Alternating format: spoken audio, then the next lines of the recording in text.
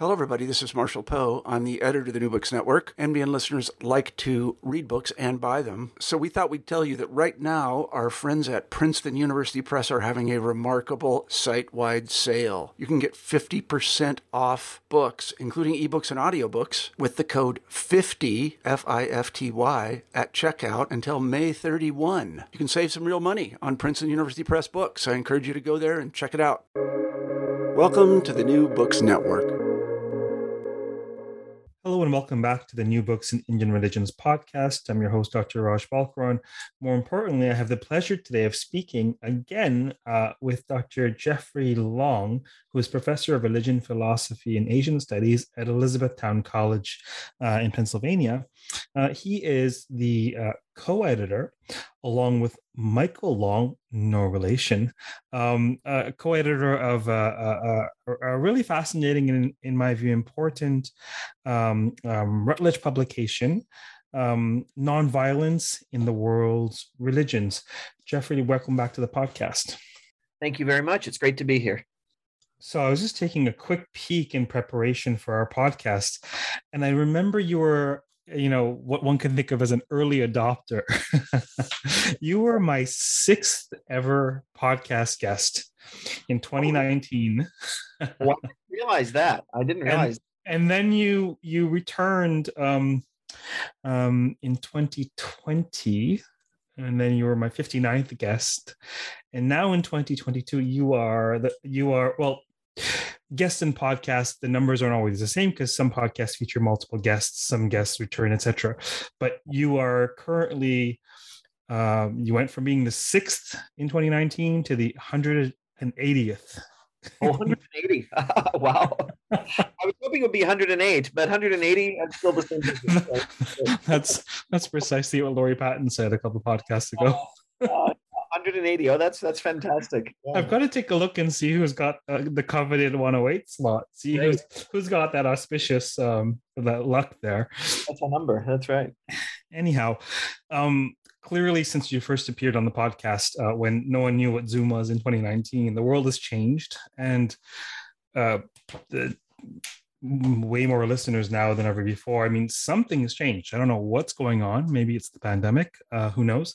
But more people interested in this niche, nerdy thing that I could have ever imagined would be. It's just a very good podcast, and it's a fascinating topic. So yeah, for people like you and I. Listen, nonviolence in the world's religions. Let me ask the more structured question first. How did this come about? I mean, how did the project arise? Question. Yeah, there is a story behind it. So Michael and I, again, same last name, no relation, but we were colleagues in the same department. And there was always this sort of funny confusion about which Professor Long are you talking about, and so on. We would get each other's emails, etc. And so we've been good friends for many years. He's since left the college. He's an independent scholar now, but the project actually began when we were still colleagues in the same department. And we had both at different times taught our department's course on religion and violence. And this is a topic that we both find, very urgent, always timely, always important. And so I taught the religion and violence course a few times, and then he took it over. And he also, when he was at our college, he was also in charge of our peace and conflict studies minor program. And so that course on religion and violence was part of that program, as well as being part of religious studies. And we both expressed at a certain point, we were having a conversation, multiple conversations actually about this, our dissatisfaction with the fact that the focus is always on violence, it seems, in these conversations. And of course, that is tremendously important. But we're focusing on violence because we want to, we see it as a problem that needs to be overcome, right? We would all like to envision a world that is at least less violent and maybe more utopianly nonviolent, ideally. And we both have the intuition that while religion does play a massive role in fomenting violence in many respects, it is also the chief resource that many of us turn to for resources for nonviolence, for ideals and practices that are conducive to nonviolence. So there's this dynamic where you have this of course, already very complex religion phenomenon of religion, which I mean, no one can even really agree on even what it is or if it's even a useful category. But there is also this sort of very strong kind of gut level intuition that many of us have and that many in the general public have, that it is a leading cause of both violence, but also a source, again, a great resource for nonviolence. And so there are excellent books already out there on religion and violence. And Mike and I both utilized Mark Juergensmeyer's really outstanding Terror in the Mind of God. It's a classic in that field. And it's something we've both used a lot. And Mark Juergensmeyer very graciously agreed to write the introduction to this book for us. And really an excellent introduction. We're very grateful to him, and I think it's one of the selling points of the book is his introduction. It's very helpful reflections on religion, violence, and nonviolence.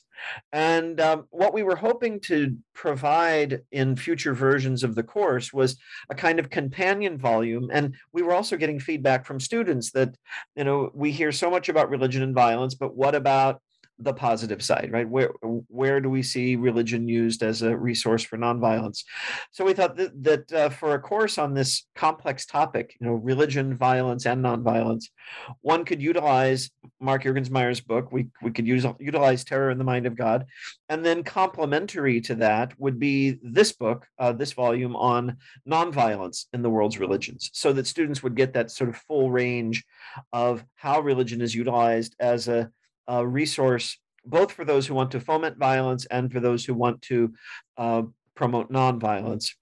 And we decided it should be an edited volume. Neither of us felt that we had the expertise to write a definitive volume on this.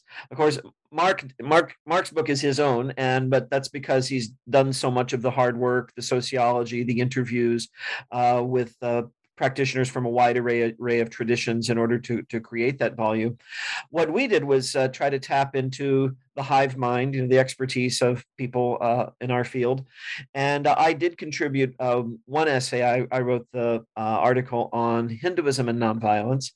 But then we got scholars of Buddhism, the Sikh tradition, Jainism, the Abrahamic religions, Judaism, Christianity, Islam. And in fact, I want readers to know, and prospective readers to know, that we actually initially cast a very wide net. We were intending to have chapters on Native American religion, indigenous African religions, religion in Oceania, wide array religions of China, Taoism, Confucianism. And what happened was, I think this was largely a function of the pandemic. It was just very difficult to get people to contribute pieces on many of those traditions. In some cases, people were just already overworked. In some of those areas, you just have a fairly small number of people whose expertise is in not only in that particular tradition, but in its implications for nonviolence. And those people are in very high demand. So, we had people who would reply and say, "I'm sorry, I just can't do this." We would have people reply and say, "Come back to me in 5 or 10 years, and maybe I'll be able to do it." and then and very often there were also, it would be the case we just wouldn't get a response because it was hard to get people from all of those areas. And this is why it turned into a concise introduction. It's not a very thick book, but it is very user-friendly for students. And I think the fact that it is in paperback, the fact that it is not a massive tome, actually makes it a very nice book for assigning in courses. And that's our main audience that we had in mind. Though I think the general reader who just would like to know the basics of nonviolence in what are generally regarded as the major traditions, they can find that here easily. So the traditions we cover are Hindu, Jain, Buddhist, and Sikh, Jewish, Christian, and Islamic. And then we do have the chapter on Oceania. which we did get an author to contribute that. So we do go a little beyond the big isms, but not much. And again, that was just a function of what we were able to gather together. But that's the basic story. We wanted to come up with this reader that would be useful for courses of the kind that we were both teaching, and that would appeal to a general audience as well, because it is a timely issue. It seems to be an ever timely issue. And in fact, there was a bit of good fortune here as well. As we were talking about doing something of this kind, Rutledge actually reached out to us for the possibility of doing a book. So they had something in mind, something similar to this. And we said, oh, this is what we're thinking about. And so it ended up being very fortuitous that they contacted us. So we put together the volume, and it came out just this past year. And been very pleased with the responses I've gotten to it thus far. There are people assigning it in courses, and I was asked by Rutledge to write a little blog piece on the pedagogy of nonviolence. I had an opportunity to do that. I was also asked to speak on it at the Vedanta Society of New York, and that talk's been put up on YouTube. So the book has generated some conversation already. And then, of course, now I'm here with you. So that brings us to the present day. Fantastic, rich backstory, whereby you've addressed a number of salient points, not least of which the intended audience. It's a book that's accessible. There's a pedagogical purpose behind it, both for the interested layperson and in the undergraduate student. It definitely, in my estimation, not that you need my estimation, it would be an excellent. It would be excellent for undergrads. And currently, every once in a while, I'll have a sessional contract. So currently, I'm teaching a couple of undergraduate courses at the University of Lethbridge, and I love teaching undergrads. Don't ask me why. I love it. Their minds are open, and they have a lot of good questions, and I enjoy that. Yeah, absolutely. And so I'm thinking of assigning bits of this for one of our Hinduism classes. Now, if someone was to say, look, nonviolence, hey, I took a world religions course way back when in college, and nonviolence, I'm listening to the Indian Religions podcast, and nonviolence, that's ahimsa, right? That's, oh yeah, the Dharmic traditions, right? That's nonviolence. But you're talking about nonviolence in the Abrahamic religions as well and elsewhere. What do you mean by that? Do they have ahimsa too, or how are you defining that? What might you say to that? Right. So yes, there are. Ahimsa is a concept. I think it is fairly specific to the Dharma traditions and the traditions from India. But some concept of nonviolence is present in all the Abrahamic traditions. And it is present, it manifests in different ways, right? Because you're talking about a completely different worldview, completely different cosmology. And so there is that concept of peace, which comes from, of course, obedience to the will of God. The idea that God has proclaimed, what human beings need to do in order to live and to thrive and to be happy. We often fall short of that, but the commandments are there. And the idea of the sanctity of life is a very big one.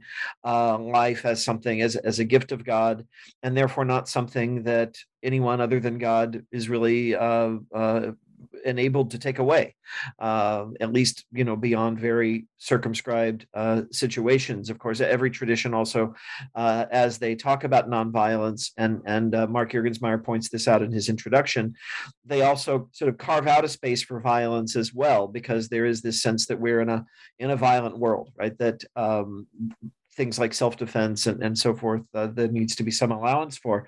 But the idea that the ideal ethic that we should all be following is one where we respect life, respect the lives of others, and do not engage in needless violence.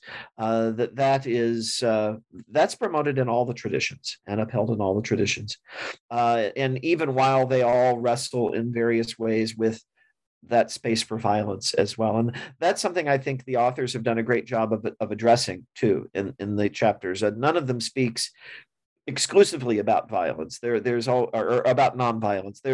There's always some mention of, because it's recognized that there will be violence in the histories of these traditions as well, and why, and how is that rationalized and understood from within the traditions. But yeah, I would say the Abrahamic traditions, as well as the Dharma traditions, because of this idea of the sanctity of life, nonviolence remains very central. You shall not kill, you shall not murder, right? This is a very central thing. Of the Abrahamic traditions, the one I'm personally most familiar with is Christianity. And I know there have been quite a few nonviolent and even pacifist movements in the Christian tradition through history. And in fact, my local geography reminds me of this, because in Pennsylvania, we have what are called the four peace churches, the Quakers, the Amish, the Mennonites, and the Brethren. The Brethren were the founders of the college where I teach. All four of these traditions are committed to nonviolence in the sense of pacifism. So even self-defense, even warfare, and so on are not seen as legitimate occasions for violence in those traditions. And very famously, members of those churches were conscientious objectors during wartime in U.S. history. And so that's something our college really talks about a lot. It's a lot of colleges will talk about their commitment to peace and social justice. But one of the things I found appealing when I applied for my job here over 20 years ago was they actually have the word nonviolence in their mission statement. And that's relatively rare. You won't see that in every liberal arts college, but it is part of the church heritage of this college. So it's definitely there in the Abrahamic traditions, and but manifesting in different ways and to varying degrees and so on. What do you say in your Hinduism chapter? So my Hinduism chapter, I have several. It has several parts that I look at. In fact, I start with my own sort of humble translation of the Shanti Mantra from the Atharva Veda, and that's right here in the very heart of the Hindu tradition, as we generally define it in the Vedas themselves. This ideal of peace, not only between human beings but among all beings, right? Peace to the animals, peace to the plants, peace to the waters, peace to the sky, and peace to every aspect of life. That this is foundational to Hindu traditions, and that the idea of peace, the idea of ahimsa, there are really two concepts. You have ahimsa, and of course shanti is there as well, and they are distinct. So ahimsa, nonviolence in thought, word, and action. This is rooted ultimately in the unity of existence, which you see, of course, very vividly in Advaita Vedanta. All is Brahman, and this becomes foundational to Vedantic ethics. And especially when you look in the modern period at teachers like Swami Vivekananda, they say things like, love your neighbor as yourself, because your neighbor is yourself. We are all one. We are all ultimately part of the same cosmic consciousness, and seeing and perceiving that and living accordingly issues in a life of nonviolence. And of course, a way to achieve that consciousness is to live nonviolently. That's part of the Hindu ethic. And then even in the more dualistic traditions, you have the idea that the divine reality is present within all the jivas. All the jivas are linked back to Krishna, they're linked back to Ishvara, they're linked back to God, and God is present in all. The Gita enjoins us to see the divine within all beings. So there's a very deep sort of metaphysical basis for ahimsa in Hindu traditions. And then, of course, the concept of shanti. We have the very profound sense of peace that comes over us when we are living in harmony with the divine reality, with other beings, within ourselves. And this is something that's cultivated through meditation, cultivated through bhakti, and so on. And of course, it's codified in the yamas and the niyamas of the Yoga Sutra, and that's where you see ahimsa given as the first of the yamas, the first of the ethical restraints. And then I talk about as in all the traditions, where there is this kind of circumscribed place for violence as well, because there is also very frank recognition in the Hindu tradition that not all beings have reached that level of spiritual evolution where they can see God in one another and spontaneously live nonviolently. And a lot of people are living still at a very materialistic level where they're seeking their happiness in, acquiring the goods of others. And you have people who engage in theft. You have people engage in warfare for acquisitive reasons. And so there is a tradition in Hinduism of recognizing that. And therefore, what I say, and here I mentioned the Arthashastra, that the ideal, for the individual, you could say, is utopian. God realization, right? Nothing less than the full realization of our divine potential. And part of that is willing the good of all beings, having love and compassion for all beings, treating them nonviolently. But the understanding is that society, as long as we're in samsara, right, as long as we're in the cycle of rebirth, there are going to be people who are violent, there are going to be people who are nonviolent.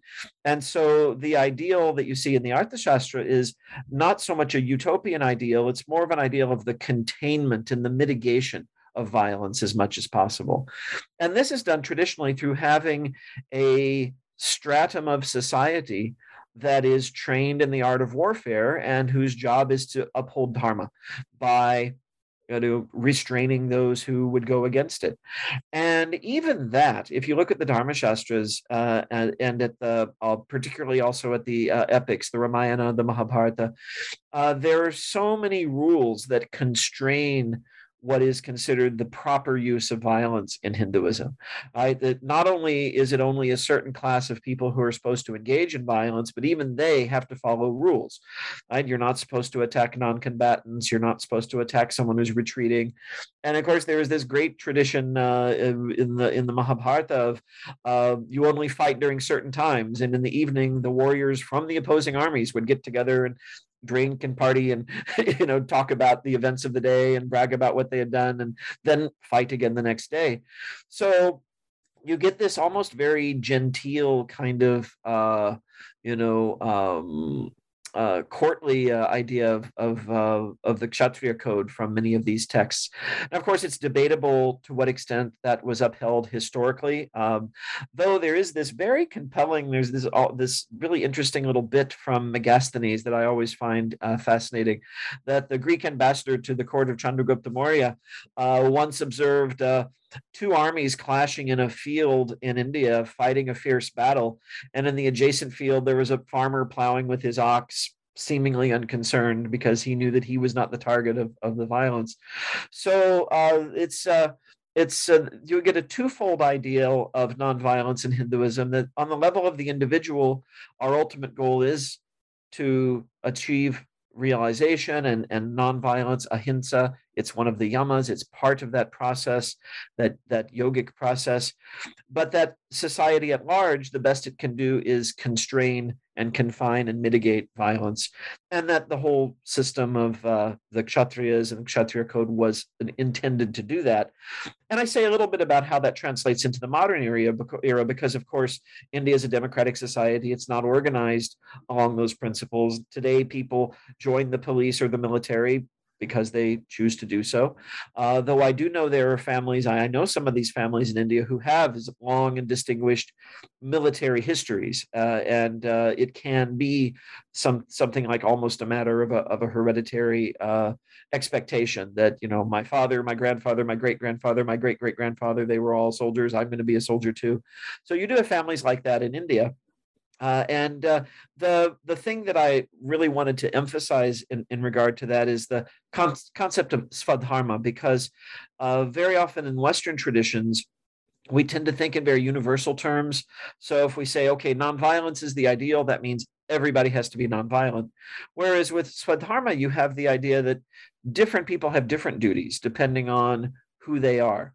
And so there are those for whom there is a duty to, within the dharmic constraints, to carry out acts of violence, but everyone else is pretty much expected to be nonviolent. I mean, that is the dharmic understanding. And the other thing I think that's important to mention is, and this is true generally in the Dharma traditions, that when we're talking about nonviolence, it doesn't stop with other human beings, but that it extends to all life. And of course, this is why India is the country in the world with the largest number of vegetarians. And even though not everyone in the Hindu tradition is vegetarian, there's a strong vegetarian ethos. And even among people who are not vegetarian, there are meats they won't eat, right? It reminds you of that kshatriya ideal in a sense that, even in that area, it's confined in some way. So there are people who say, okay, they'll eat meat, but they only eat chicken, or they'll eat fish, but they won't eat any land animal, or, they constrain it in various ways. And then, of course, you have the people who abide by the very strict norms and, basically have a vegan diet and something akin to what's there in the Jain tradition. And so that's the gist of my chapter. And of course, I say a few words about Gandhi. I contrast Gandhi with Aurobindo. They really had different takes on this question and on the Bhagavad Gita particularly. So that pretty much sums it up. We should definitely chat once the podcast is over about a project that I'm working on for the International Committee of the Red Cross, talking about justifications of force in Hinduism. But just now you talked about... I'm actually involved in that.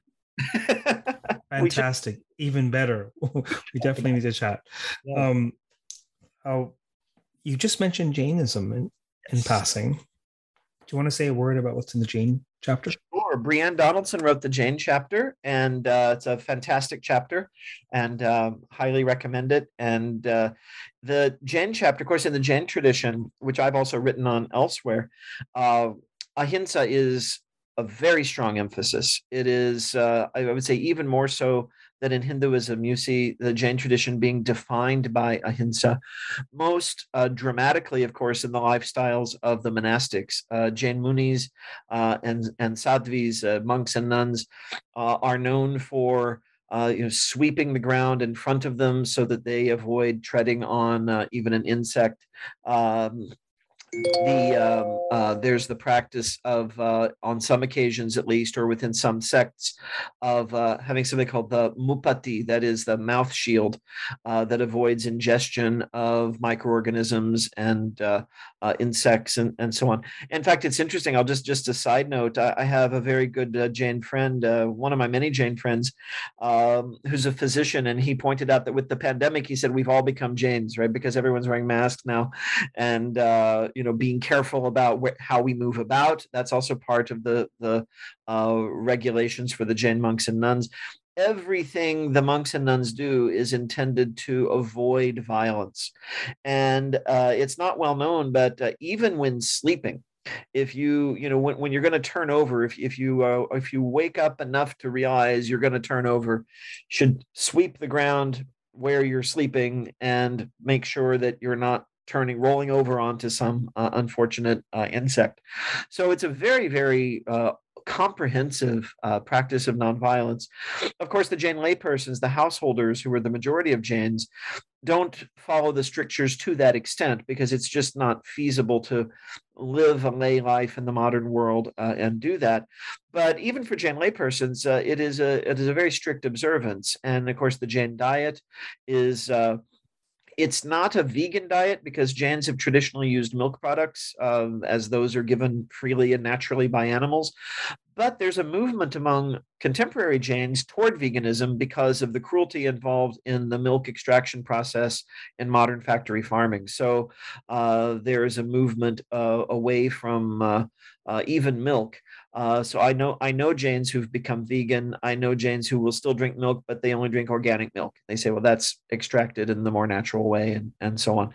And the extent to which Jains debate and think about and really focus on these issues is quite impressive. I mean, it's a major topic of conversation, of text, and so on. What should be eaten, what should not be eaten, and this goes back to ancient times. And in fact, it might be the basis of one of the distinctive Jain teachings that Brianne mentions in her article that I've also written quite a bit about, the teaching of the complexity of existence, Anikantavada, and that because of the complexity of existence, any given topic can be viewed from many perspectives. And so we need to be mindful of how we make philosophical claims and statements and not to be too absolutist or dogmatic.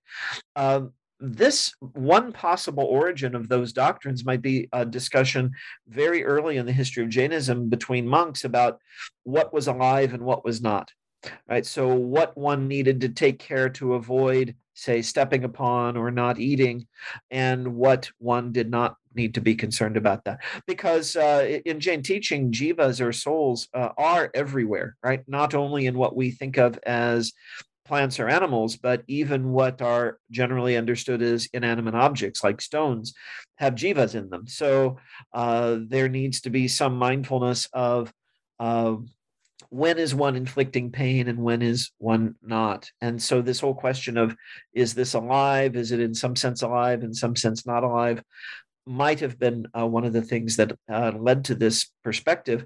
Piotr Belcerowicz, I hope I'm not butchering his name, Polish scholar of Jainism, has written about this recently. And it's one of the theories of how Anekantavada came to be. And of course, Anekantavada is also sometimes understood to be in the modern period, at least, a kind of intellectual expression of ahimsa, that you don't want to be too dogmatic, that everyone has some truth in their perspective. So it's not correct to say that someone's just wrong. It's like they're partially correct, but they're not wrong. And so these are all things that are covered in Brienne's article. And she does a very good job of it. Fascinating. Jainism, very much. How does one even cognize Jainism without ahimsa, extreme ahimsa? It's so foundational, fundamental. What about Buddhism? What's that about Buddhism? The Buddhism article is very, very interesting. Of course, ahimsa is also very central to Buddhism. Stephen Jenkins, though, writes an article for this book, which does seek to problematize that somewhat, because he's very aware of incidents in the contemporary period of violence between, say, the Buddhists and Rohingya in Myanmar, between Buddhists and the largely Tamil-speaking population in Sri Lanka not too long ago.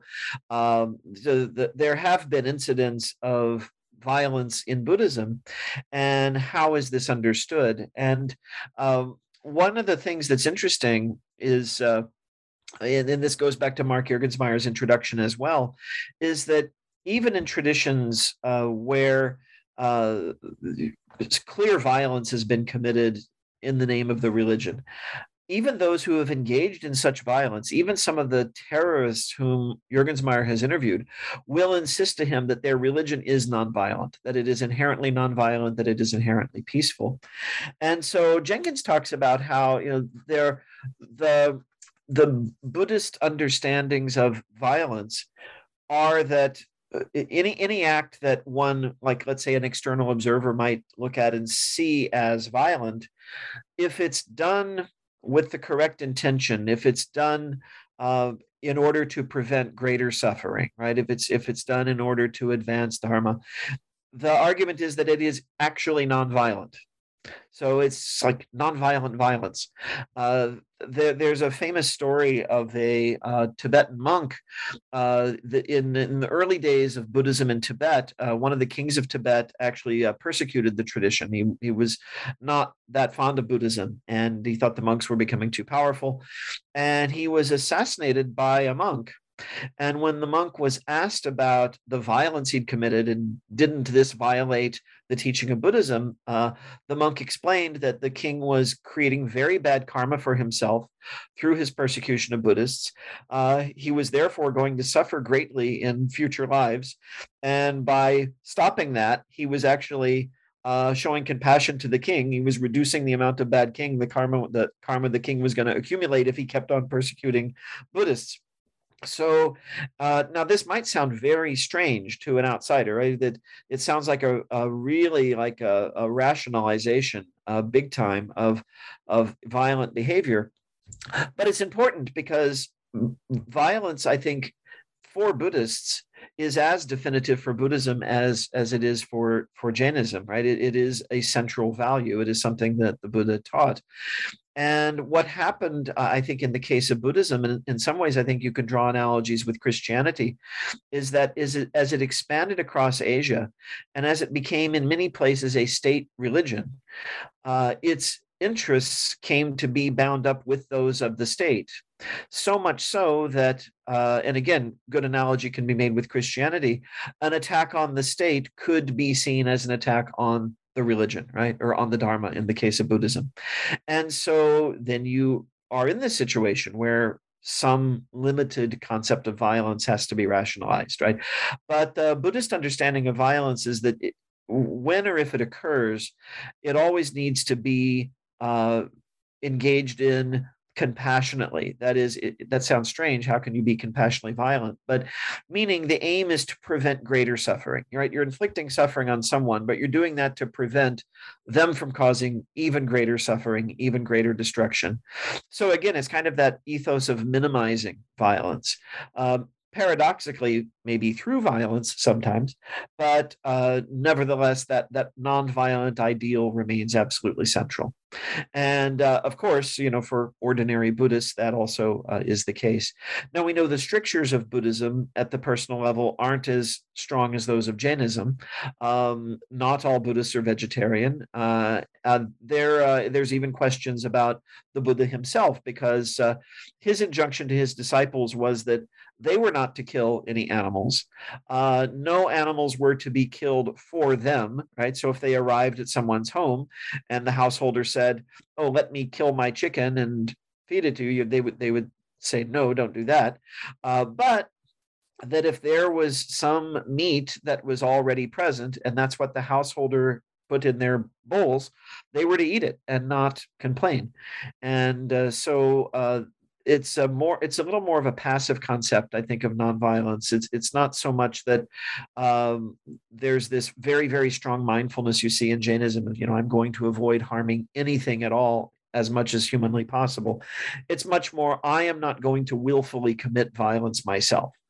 But there may be other violence going on around, but that I'm not going to personally engage in it. And of course, Buddhists have always existed in multi-religious societies. So when it comes to things like meat eating, there have always been people in other communities who were quite happy to be, butchering and selling meat and so on.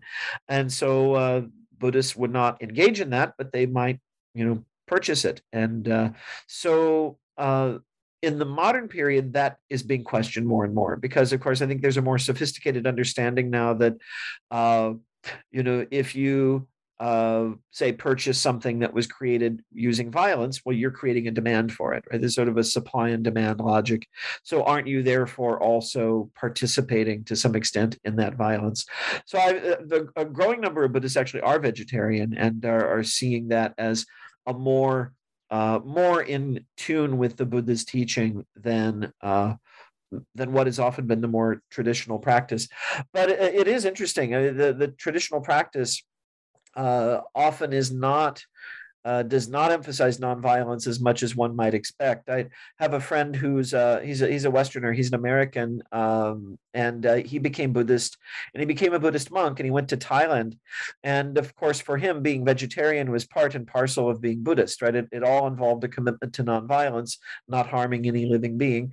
And then when he went to Thailand, he found that he was eating more meat than he ever had before, because the meat was considered the good food. That's what you would give the monks, right? And so and the idea is you're supposed to just take it and not complain. So that's what he was doing. And he said it was interesting. He said he's back to being a vegetarian now. He eventually stopped being a monk and came back. He's still a Buddhist, and he's again a vegetarian. He said, now that I'm not a monk, I can be a vegetarian, which was kind of a paradoxical statement, I think, if we think of our kind of maybe Western stereotypes of what Buddhism involves. And so Jenkins's article is good at kind of challenging some of these things. It may make some Buddhists unhappy because for many practicing Buddhists, and I think I would want to underscore this, nonviolence is the ideal, and that's no less true than it is for Jains or Hindus or anyone else who's committed to nonviolence. And Jenkins certainly acknowledges that, but I think he wanted to problematize what he saw as maybe stereotypes that have arisen on the basis of that understanding of Buddhism. But yeah, his chapter is quite a good one, I think. Do you want to make mention of the Sikhism chapter? Yes, the Sikhism. The Sikh chapter was a collaborative chapter. Actually, there were two authors involved in that chapter, Cynthia Kepley Mahmood and Maria Teresa Milan Benicola. And it's also an excellent chapter, Sikhi and Nonviolence. And there too, in fact, their job is in some ways almost the reverse of Stephen Jenkins' job in the Buddhism chapter, because there are widespread stereotypes associating the Sikh tradition with violence, because you had the whole tradition of the Khalsa, the self-defense and protection of the community, the wearing of the kirpan, the dagger, and so on. And but in the Sikh tradition too, the ideal is nonviolence. And in the Sikh tradition too, the purpose of violence when it occurs is to prevent greater suffering and to be conducive to a world of nonviolence. Guru Nanak very famously was an adherent of nonviolence, but we also know that the Sikh community has suffered greatly throughout its history. Right, again and again they've been attacked by various forces at various times. And so this tradition of self-defense and of the Sikhs as almost something like a Kshatriya community of their own really has become a prominent part of the self-understanding of the tradition. And so they do a good job of explaining that, of the dynamic of violence and nonviolence in the Sikh community, in the Sikh tradition. Because again, all of these traditions, people have stereotyped understandings of them. And so the same person who might be shocked to find that there are Buddhist monks who eat meat might also be shocked to find nonviolence associated with Sikhi, but it's integral to the tradition.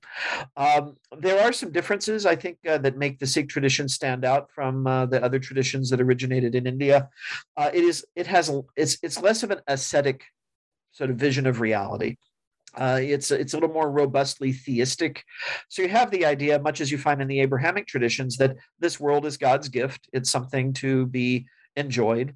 Whereas very often traditions where, for example, vegetarianism is emphasized very strongly, there's also a strong undercurrent there of withdrawal from the material world, right? That the material world is a place of violence. It's a place that's of death and suffering. We want to identify with the spirit and liberate ourselves from that. I'm thinking of Jainism especially there. Whereas the Sikh tradition has much more of a bent toward this world, right?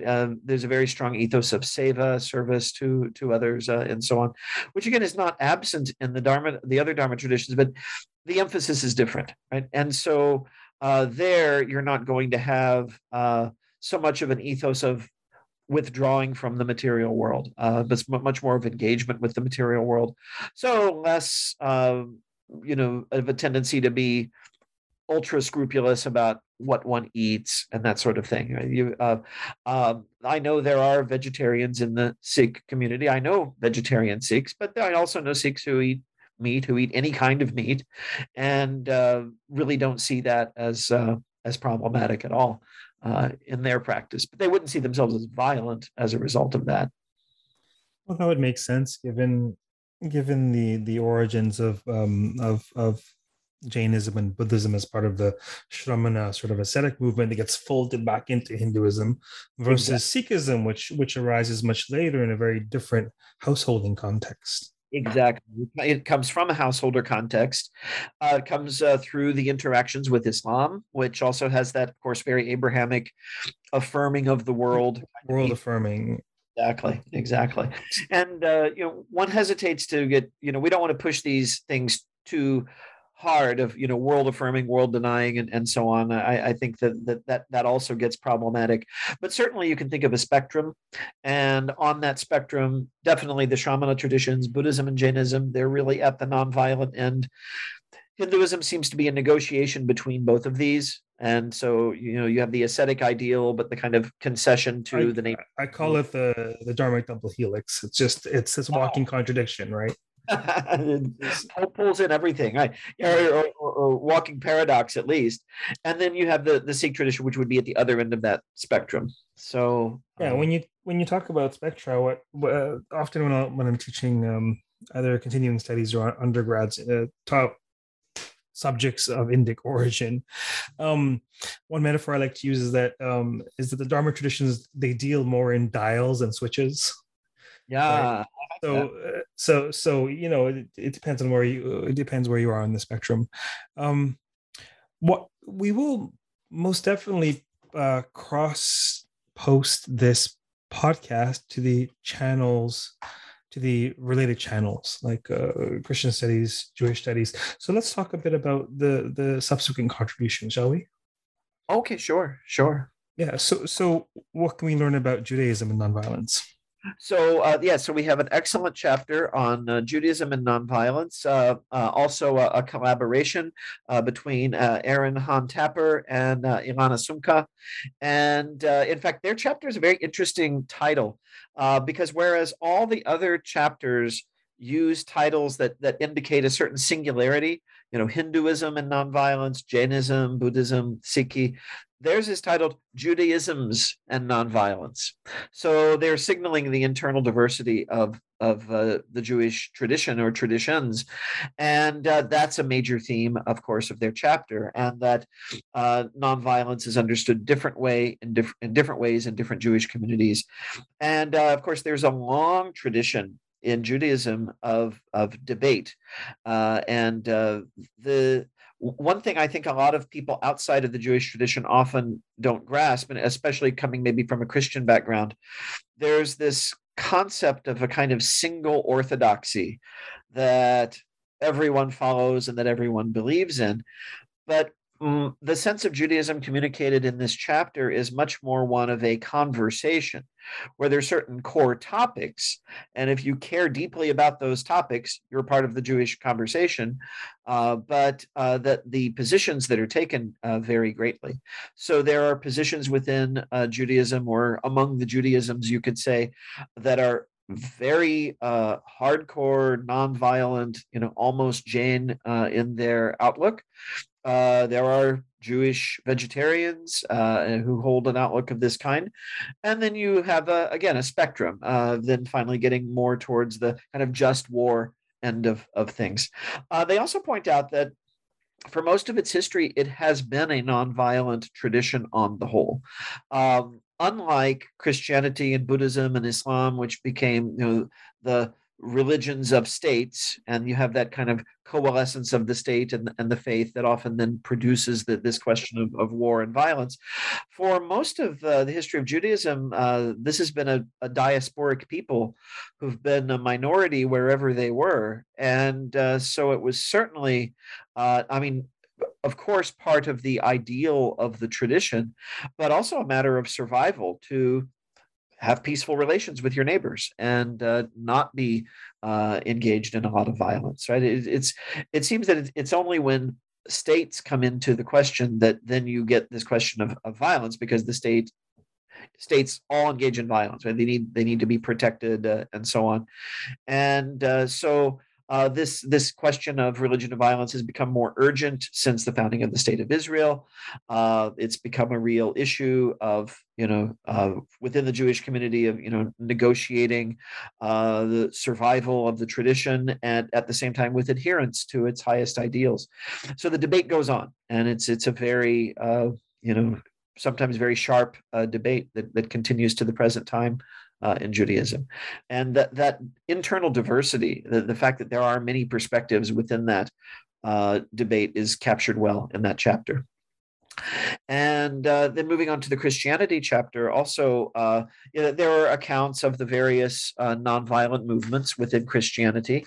And the author of that piece of the Christianity chapter is Gerald Schlabach, and he has a preference himself for nonviolence that comes through, I think, in the chapter. But it's not a prescriptive chapter. It's all of these are sort of historical overviews of the tradition.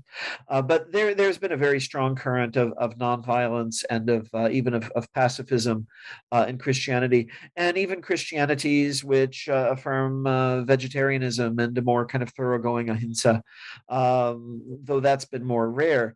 And then, of course, at the other end of that spectrum, you have the just war tradition, pioneered mainly in the Catholic Church. Though even within the Catholic Church, you have nonviolent movements prominently in the modern period, the Catholic worker movement, Dorothy Day, very strong advocate of absolute nonviolence. That when Jesus said "turn the other cheek," he meant it, right? That's what is to be done, and of course these questions go all the way back to the founding of the tradition, and again that question of the state becomes a kind of looming issue. Was it proper for Christians to serve as soldiers in the Roman army, for example? These are the kinds of questions that were there right from the beginning. So it was debated from an early time.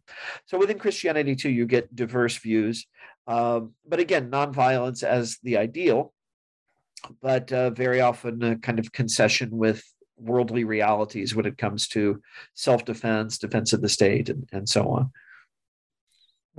What does Islam have to say about nonviolence? So Islam, yeah. So we have our chapter on Islam as well, and Muhammad Abu Naimer and Isa Kadeichi Oriana, they have written a chapter on Islam and nonviolence, and there too you have nonviolence as the ideal, that peace as the ideal, that when one surrenders to the will of God, peace is what ensues.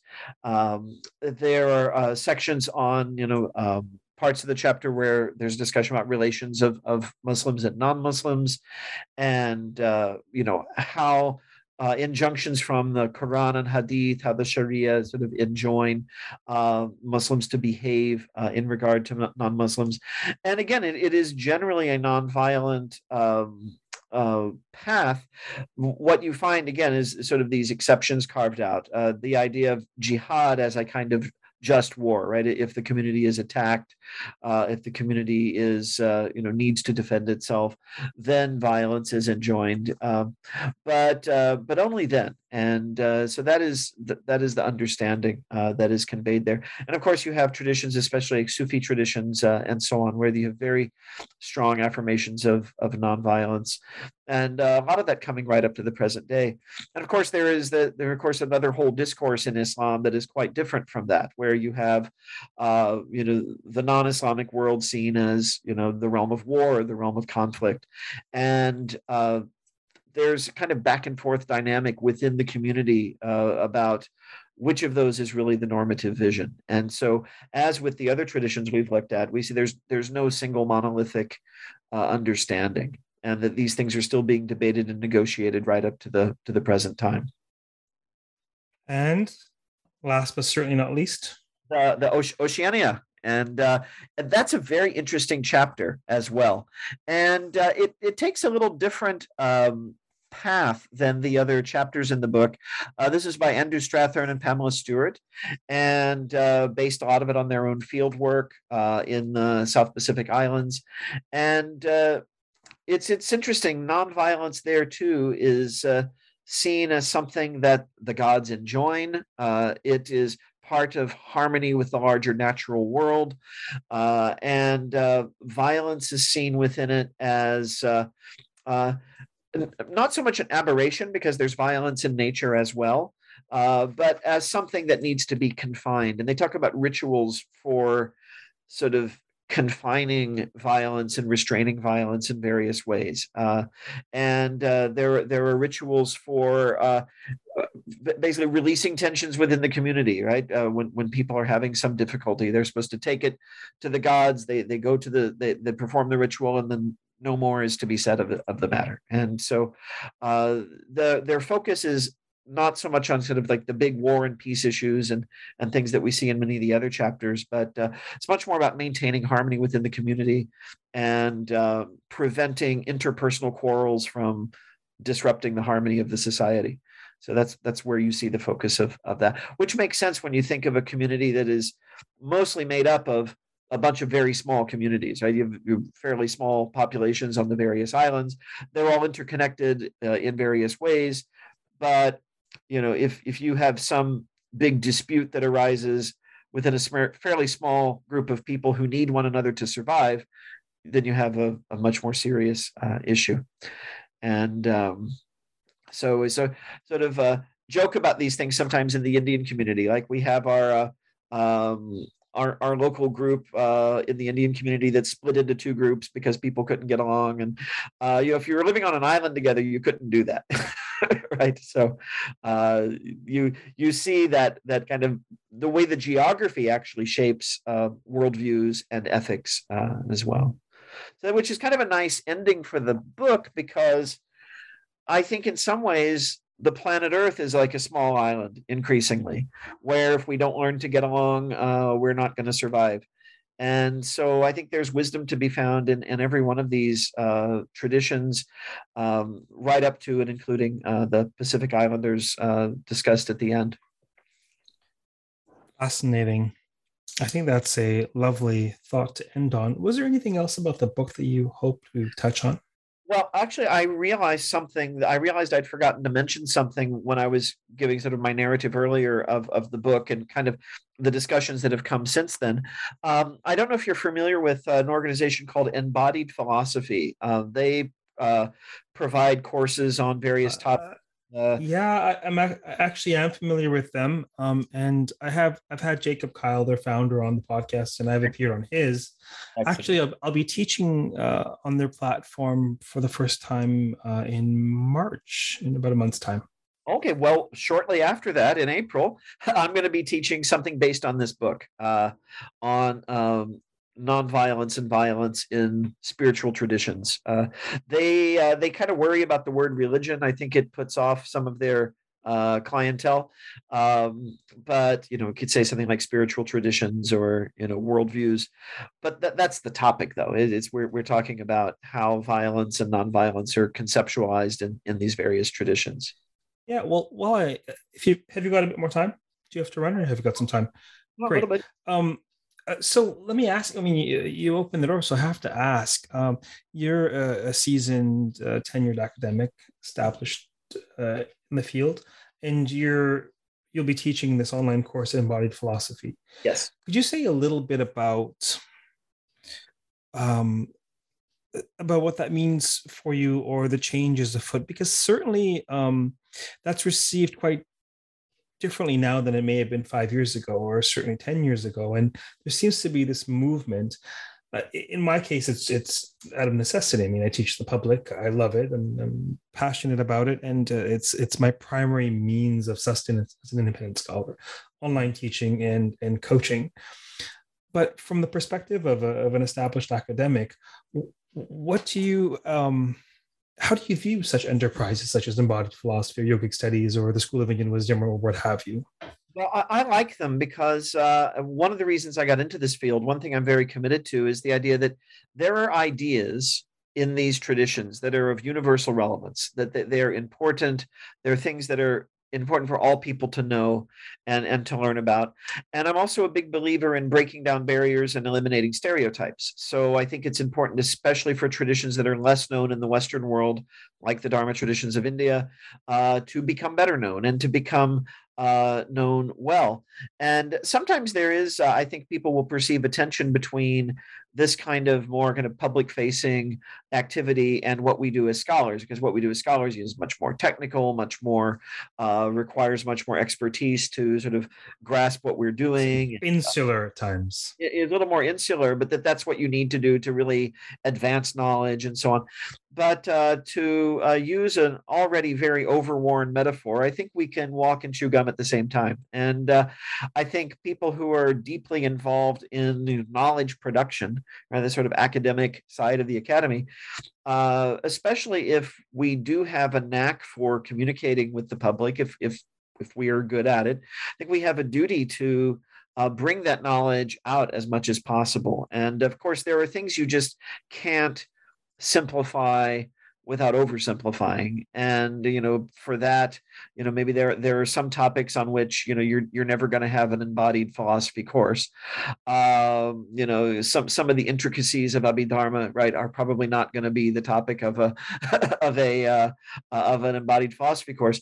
But there's a lot that we can communicate through those platforms. I think we have a duty to, and I also think for those who take those courses, that can be a stepping stone, right? That can be a gateway to that more advanced knowledge that also is there waiting in libraries and in university classrooms and so on, that people take it up and go further with it.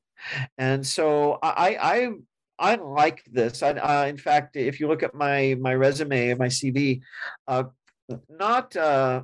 certainly not all of them, but I think a fairly large number of my publications are textbooks, reference works, and so on, precisely because I think it's important to get that out there.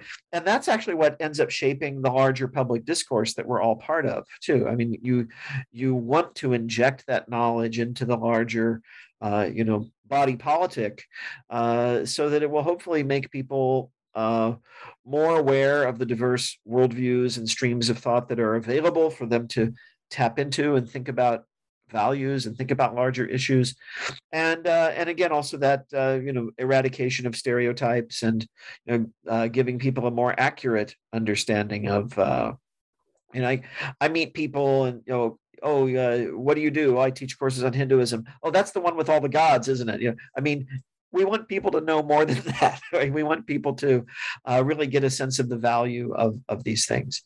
So I think for that we have to. I think we have almost a duty to do things like these bigger public courses. Locally, I often will. This was pre-COVID, but I would give courses at our local public library for interested people.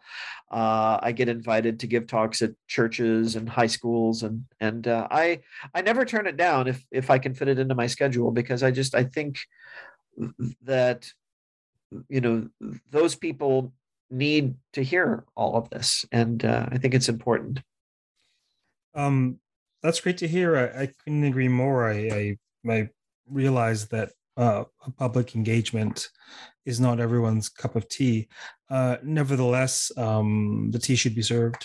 So if there's, at every department, every institution, if there are those who are able and willing to take up that dharma, to use your term, I think it's vital, not only for public education, which is the very mandate of this conglomeration of podcasts, right? New Books Network is all about public education. It's not only vital for public discourse, it's also, in my view, increasingly vital for the upkeep of the academy. Yeah. Yes. In fact, I can say a couple things about that too. Sometimes even when I'm doing the more, kind of technical work, working on a paper on some fairly, detailed minutia of some hair splitting. Yeah, some hair splitting. Sometimes a very what one might generally regard as naive question by one of my undergraduates sparks a whole thought process in my mind, and maybe leads to some new insight into whatever it is that I'm doing. So I find that this kind of the teaching work, teaching undergraduates, teaching the general public, actually it's not a distraction from my more what might some consider properly academic work. It actually fuels it. Cross-pollinates without question. I could not agree more. Regardless of how niche what we do is and how intellectual it is, it's not that it doesn't matter. It's just that we've lost sight of why it matters. I think that's often. Or it's challenging to communicate. And as you say, when you're teaching continuing studies audiences, the questions can be so inspiring, and they just completely orient how you view the material by virtue of naivete. I mean, clearly we need to chat. I should let you go. I've taken enough of your time for one day. Thank you for having me. I really appreciate being guest or being part of podcast number 180. Podcast 180. There you go. Excellent. Thank you for appearing on the podcast. For those listening, we've been speaking with Dr. Jeffrey Long, who's a professor at Elizabethtown University in Pennsylvania, on his brand new co-edited Routledge publication, Nonviolence in the World's Religions.